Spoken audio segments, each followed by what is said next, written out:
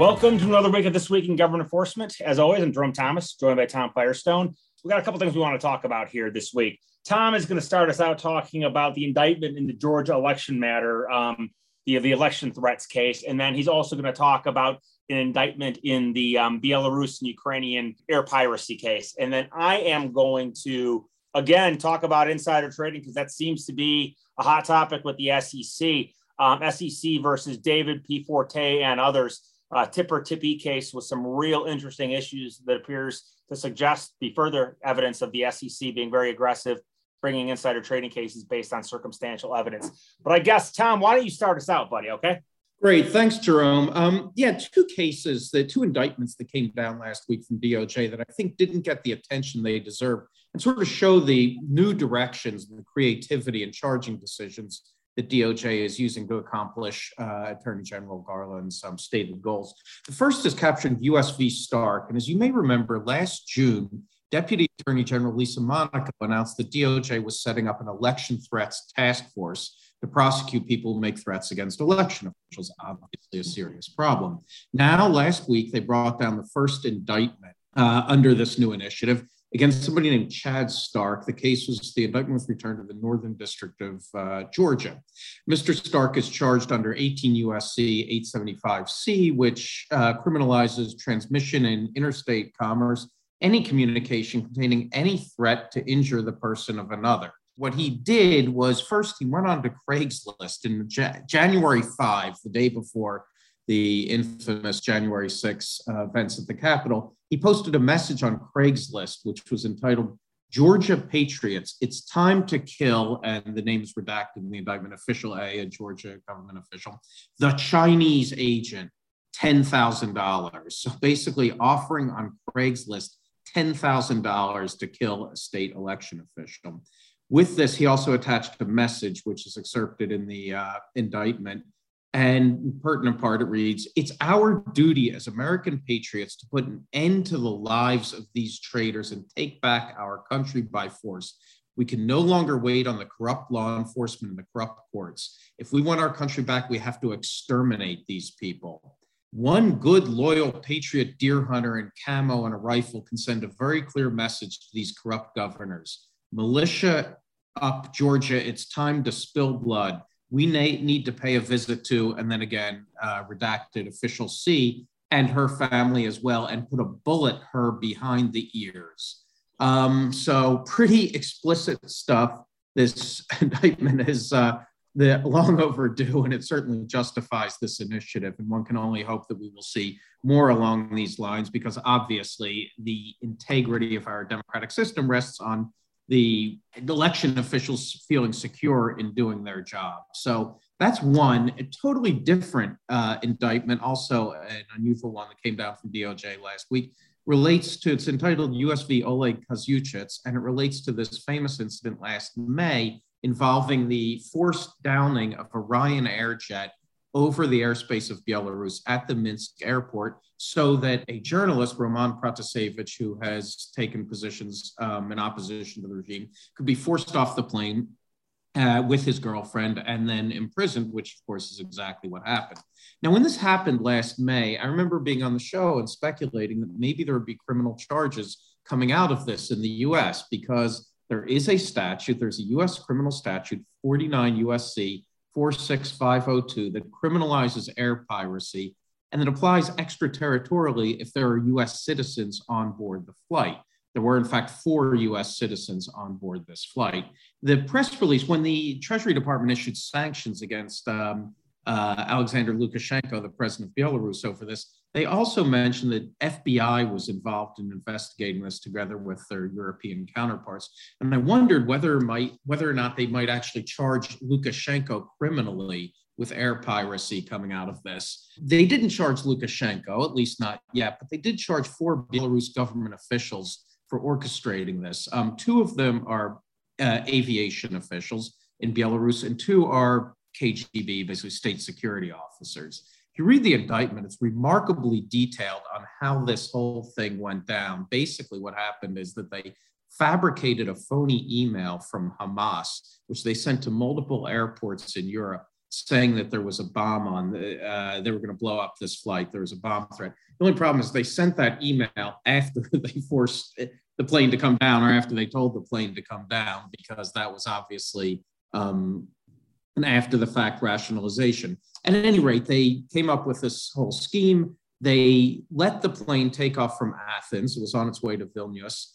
They did not do anything with this threat before it took off from Athens, nor did they do anything when it passed over, Bulgaria, Romania, Ukraine, or any of the intermediate countries. When it got to Belarus, they started communicating this threat to the pilot of the plane that the thing, they had information that had a bomb on it. The pilot was skeptical and said, "Where is this information coming from? How do you know this? What code is it?" And they, of course, responded, "Oh, it's, code red, and we have information from the security services, and you better land right now. You better land at the Minsk airport, because if you go all the way to Vilnius, it may blow up before you get there." So the pilot, you can tell from, there's a recording released earlier of this, he's a little bit skeptical. At any rate, the scheme succeeded. They forced the plane down. They took Protasevich and his girlfriend off of the flight, locked them up, and then they actually then they distributed this email from Hamas to various airports, which was, of course, the justification. That was where they said they got the information there might be a bomb. And then they fabricated documents, fabricated evidence after the fact in order to cover up the scheme. Now, where does all this information come from? That's what's really interesting in this indictment. It comes from somebody who was identified as ATC1, Air Traffic Controller 1, a cooperating witness, the guy who was basically directed by the four defendants to do all of this and to communicate with the Ryanair pilot. So somebody in Belarus air traffic control somehow, presumably he's out of the country, I hope he's out of the country, got out of the country and has been cooperating with the FBI and provided all of this information on how the scheme went down. And hey, Tom, real quick, did they say how they got the guy in the air traffic control tower? No, of course, that's not in the indictment. I don't think that information's ever going to come out, but it's fact. Okay. The indictment refers to his information. It also refers to recordings made by ATC1 of the events as they unfolded inside the Minsk Air Traffic Control Center, which recordings ATC1 later provided to the FBI. So this guy somehow got out of Belarus, made recordings of some of these conversations, provided them to the FBI, and that's why we have such a detailed description of all of the communications as they were happening in real time and the attempts to cover this up after the fact. So very bold indictment out of the Southern District of New York. These guys, of course, are never going to be prosecuted. They're never going to leave Belarus. We, of course, don't have an extradition treaty with Belarus, but symbolically, it's important. One thing I want to come back to, though, is the question of whether or not they may charge Lukashenko with this. Now, ATC1 presumably did not have direct communications with Mr. Lukashenko about this and cannot provide direct evidence against him. On the other hand, I am sure they could have expert testimony saying that something like this could not happen without the active participation and approval of Mr. Lukashenko. So whether or not they would indict him based on that kind of circumstantial evidence, I don't know. That would be an extremely bold charging decision. There's also, of course, the question of head of state immunity. Would he, as the president of Belarus, be entitled to head of state immunity? Not clear. The doctrine of head of state immunity provides that immunity only applies to legally recognized heads of state acting in their official duties and their official capacities. Now, maybe this is official capacity, but not clear that Lukashenko is the officially recognized head of state of Belarus. In fact, after the protests in August of 2020 and the rigged election, the State Department issued a statement saying the United States cannot consider Alexander Lukashenko the legitimately elected leader of Belarus. The path forward should be a national dialogue leading to the Belarusian people enjoying their right to choose their leaders in a free and fair election under independent observation. Now, I'm sure that when they made that statement, it never occurred to them that might be offered as a reason why the Justice Department could indict Lukashenko, but that is the official State Department position.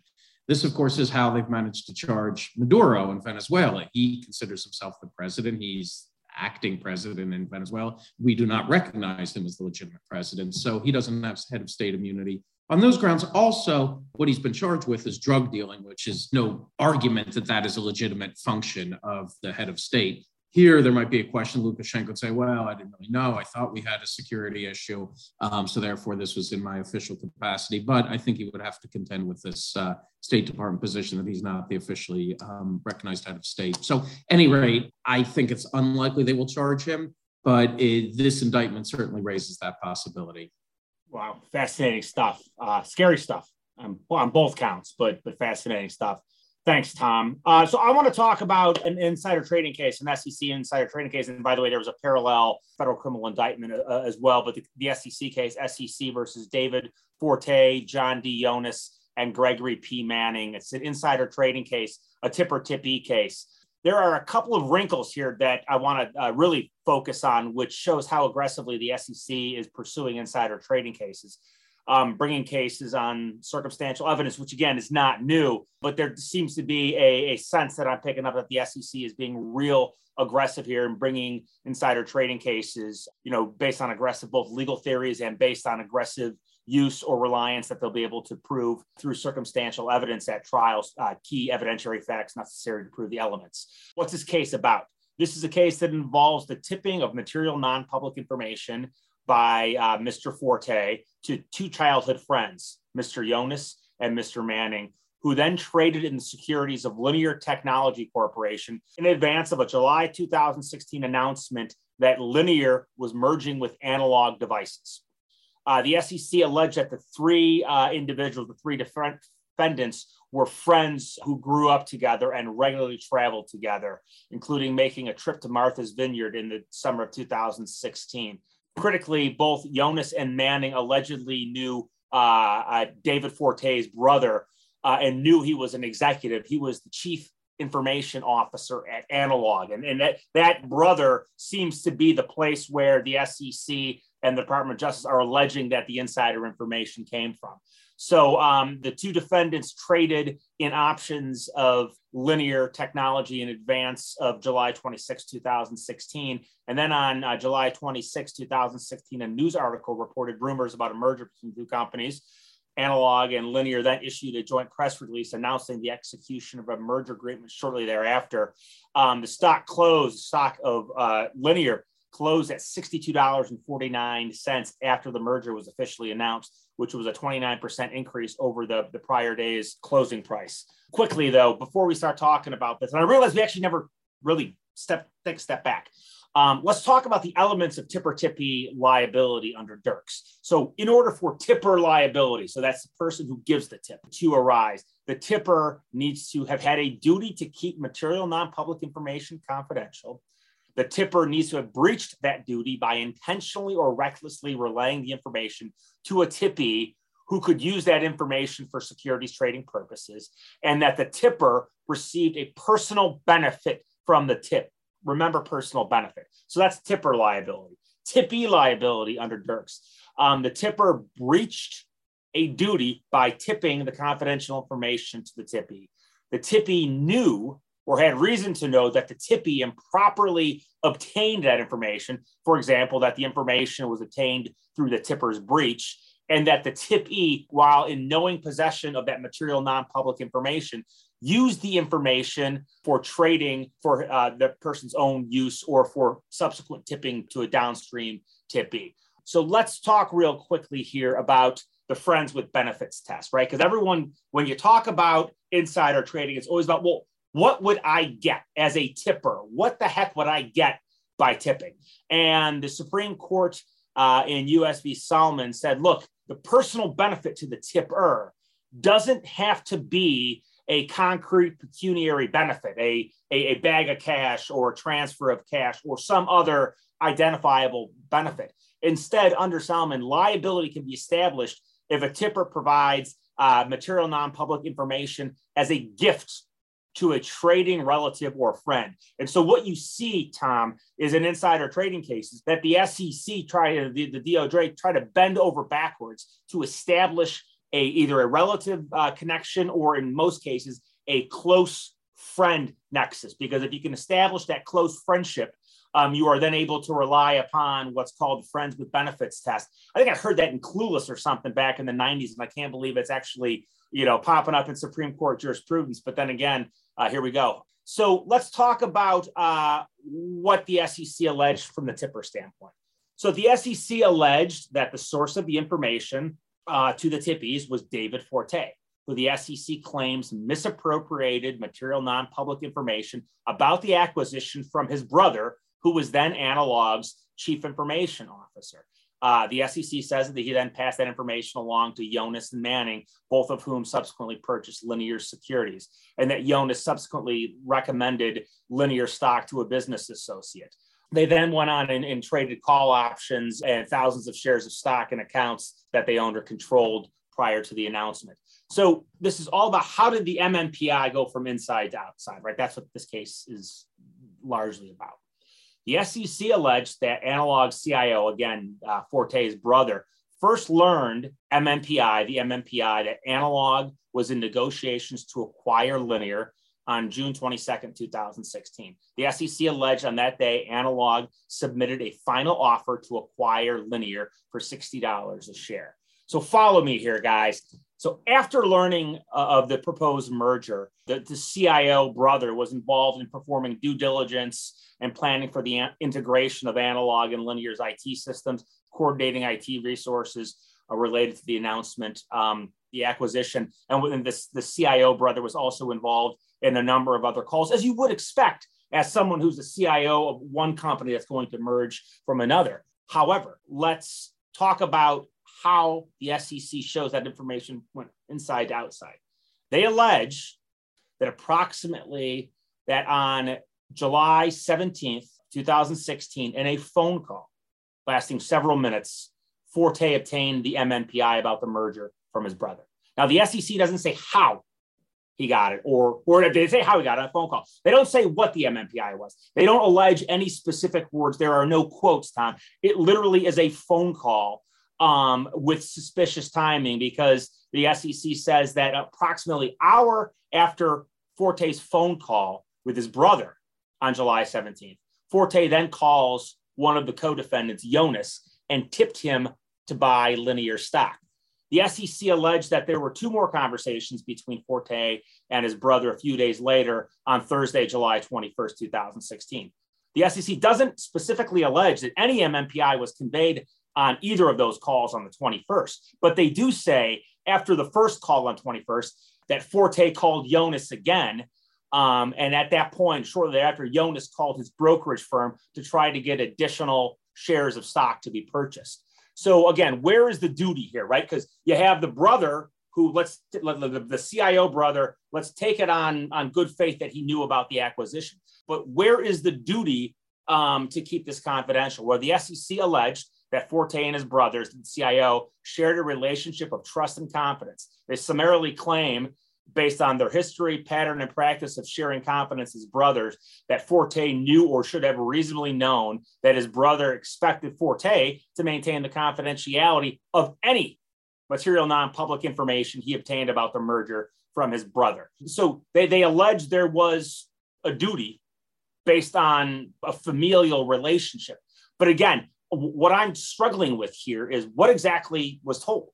What exactly did the brother tell David Forte about the merger? They're asserting that there's a relationship of trust and confidence. We can put that to one side. But again, the evidence of the actual MNPI, what specifically was actionable and traded on, and that comes to play later on. But the SEC has not alleged what that MNPI was. The SEC then says, okay, on the passing of the MNPI, on July 17th, as we said, 2016, an hour after Forte spoke to his brother and first allegedly learned of the MNPI, Forte called Jonas. Now, Jonas said that on that phone call, that first phone call on the 17th of July, that Forte recommended that Jonas buy Linear stock, describing it as, quote, a good buy. So again, it appears that Jonas is acknowledging a phone call and acknowledging that him and Forte spoke about Linear. And then the SEC then says that, subsequent to that phone call, Jonas deposited cash into a brokerage account that had been dormant for approximately a year and had a very small balance before and really hadn't accessed that account. But that account then became subsequently reactivated. So what the SEC is trying to establish by all this is you have a phone call with somebody who spoke with their brother shortly before that. You hadn't traded in this account in over a year. It had only $500. Then all of a sudden, miraculously, you dump $60,000 into account and you try buy linear call options. What I'm trying to figure out, though, and what's still not clear to me, Tom, is how Jonas could have known, or is alleged to have known, that the information that Forte gave him about linear was somehow obtained through some breach or misappropriation of MMPI. The SEC makes a big deal of saying Jonas knew that Forte's brother was the chief information officer, but again, of Analog. So how Jonas knowing that his brother is the CIO of Analog, how that connects back to a recommendation of Forte to Jonas to buy linear, right? It's like, it's this weird sort of bizarre tipping triangle, but there's a logical inference. And again, this is how far the SEC is pushing circumstantial evidence. They're willing to take the risk, it appears, in litigation that somehow, some way, they'll either get evidence that connects the linear to analog gap that I've identified, or that a jury listening to these facts will make an inference based on all other evidence that the phone conversation between the two brothers and then between Jonas and Forte, on that call, there was more information specifically about why linear was the good buy. What were Forte's buying patterns in the past? So he had been a regular. Presumably he wouldn't have done this unless he had reason to believe that he was getting a reliable inside tip, right? Well, he had purchased call options for years. He'd been a call option investor for 20 some years. And they make some reference to how he hadn't purchased linear securities in some period of time. But again, it's not like this guy it's not like he was my grandma, right? And all of a sudden, tomorrow wakes up and buys call options. He seems to have been at least a sophisticated enough investor that he knew how to and the purpose of call options. Now, I think what the SEC is saying here, Tom, is that, look, when you speak with a longtime buddy who tells you this company's stock is a good buy, and you go out and buy it based on nothing else, and his brother is the CIO of another public company, we're willing to take the leap that you got something more in that call that nobody right now has a vested interest in telling us, but we'll take that risk at litigation.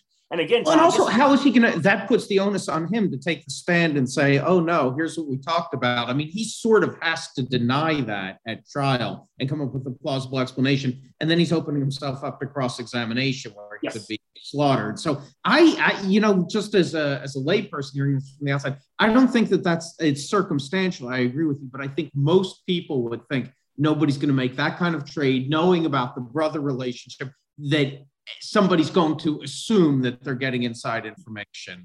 Absolutely. So Tom, I sort of call this, right? This is like the Thanksgiving dinner table discussion, right? It's like, something that our family members, because we're lawyers and we do what we do, they would ask, I heard about this case. What do you think? And you might have half of the table who says, I can't believe they're going to put this guy in jail for something where they can't even show that a conversation took place about what they're saying happened. And then you have the other half of the table literally saying, what else do you think? Come on, guys, right? I mean, where else could he have got it? He had a phone call. There's no explanation for why an hour later then he goes out and starts trying to buy the stock. And I think that's what the SEC is doing here, right? And I don't think it's just in this case. I think the SEC is willing to take the bet that one half of the table that I formerly described is going to be the preponderance of the jury and is going to be able to win the day for them. And I think also once they look at it and they start discussing, it's just like, are you really going to make, who the guys, he's calling you up, where his brother works, then you go out and you make this big investment, it sounds to me like people don't do things like that unless they have a pretty good idea that they're getting some, special information. Yeah, look, it's, and for Manning, the second tippy, it's a little bit worse for him because he had the same kind of call with Forte. And then he testified that, Forte described Linear as a good bet and, quote, implied a merger between Analog and Linear. And then the complaint further alleges that Manning gave weight to Forte's recommendation because he knew Forte's brother worked at Analog. And so he kind of put 2 and 2 together. So I'm reading these SEC's allegations about the second tippy, Manning, and I'm saying, okay, that to me is probably where 90% of the Thanksgiving table shakes their head and says, yeah, I could see why the SEC has taken this bet at trial. I think it's a little different for Jonas, but I think we're talking about 3 childhood friends that seem to be thick as thieves by all accounts, or certainly according to the SEC's allegations. And so as a result, they're willing to bet that Forte gave the same information to Jonas that he gave to Manning. And they already have Manning on record saying that Jonas, or that Forte went further with him than Jonas is saying Forte went with him. So I think they're willing to put this all together. It sounds like Manus basically gave them what they needed out of his own mouth. Yeah. Oh, and by the way, Manning paid Forte after the fact with under circumstances that, thanks for the stock tip. So again, if I'm the SEC, I look at this and I say, well, I never want to say it's a straightforward case, but it seems to be sort of your pattern, your typical insider trading case for Manning. Some interesting evidentiary wrinkles for Jonas, but I still think in the totality of this, the SEC is willing to take this risk. But again, this goes back to people who don't do what we do for a living are shocked when they hear how aggressive the government is on insider trading cases. And the reality is they're willing to look at phone calls. And the SEC makes a big deal about how, well, on the day the merger was announced, the co-defendants had like multiple calls amongst each other. The inference being, well, why would you be having multiple calls on the day the merger announced unless you were giving some telephonic high five to one another about, hey, slam dunk, great, this is awesome. And again, the SEC isn't saying that, but that's sort of what they're setting up because it's a good story and it's a reasonable inference. Well, especially if Manning testifies, here's what he told me. That creates an inference that Jonas told the same thing, that Forte told the same thing to Jonas. So, Manning kind of, hasn't given himself much option but to cooperate here, given that he already gave it up. So it seems to me with the phone records, the circumstances, and Manning's testimony, they've actually got a strong case against him. Yeah, Tom, I think that's why there's a federal indictment here, right? Because of the circumstances you suggest. So I think the SEC case will get stayed unless there's an immediate resolution or a plea, which I'm not aware there is in the federal criminal case. But again, fascinating stuff. And it's really more of a lesson for people out there who, if you're not following the way the insider trading trend is going at the U.S. attorney's offices and the DOJ or in the SEC, they are being aggressive. They are pushing theories based on circumstantial evidence, which they always have. And, I don't want people to be caught at unawares or surprised that the government is looking at things and shading them in the light least favorable to potential defendants, because that certainly is what we are seeing they're doing here. In other cases, the case of Panuot we talked about last week, aggressive legal theories. The government is being aggressive on insider trading cases. And don't be surprised if they continue to be aggressive. Which is what you had predicted at the beginning, a year ago, at the beginning of this administration. Yeah. So fascinating stuff. Awesome. Love talking about insider trading. Well, Tom, you and I got to run for another call. We're 3 minutes late for right now. So guys, with that, we're going to send you off to gathering crowds and we'll talk to you next week. Take care, guys.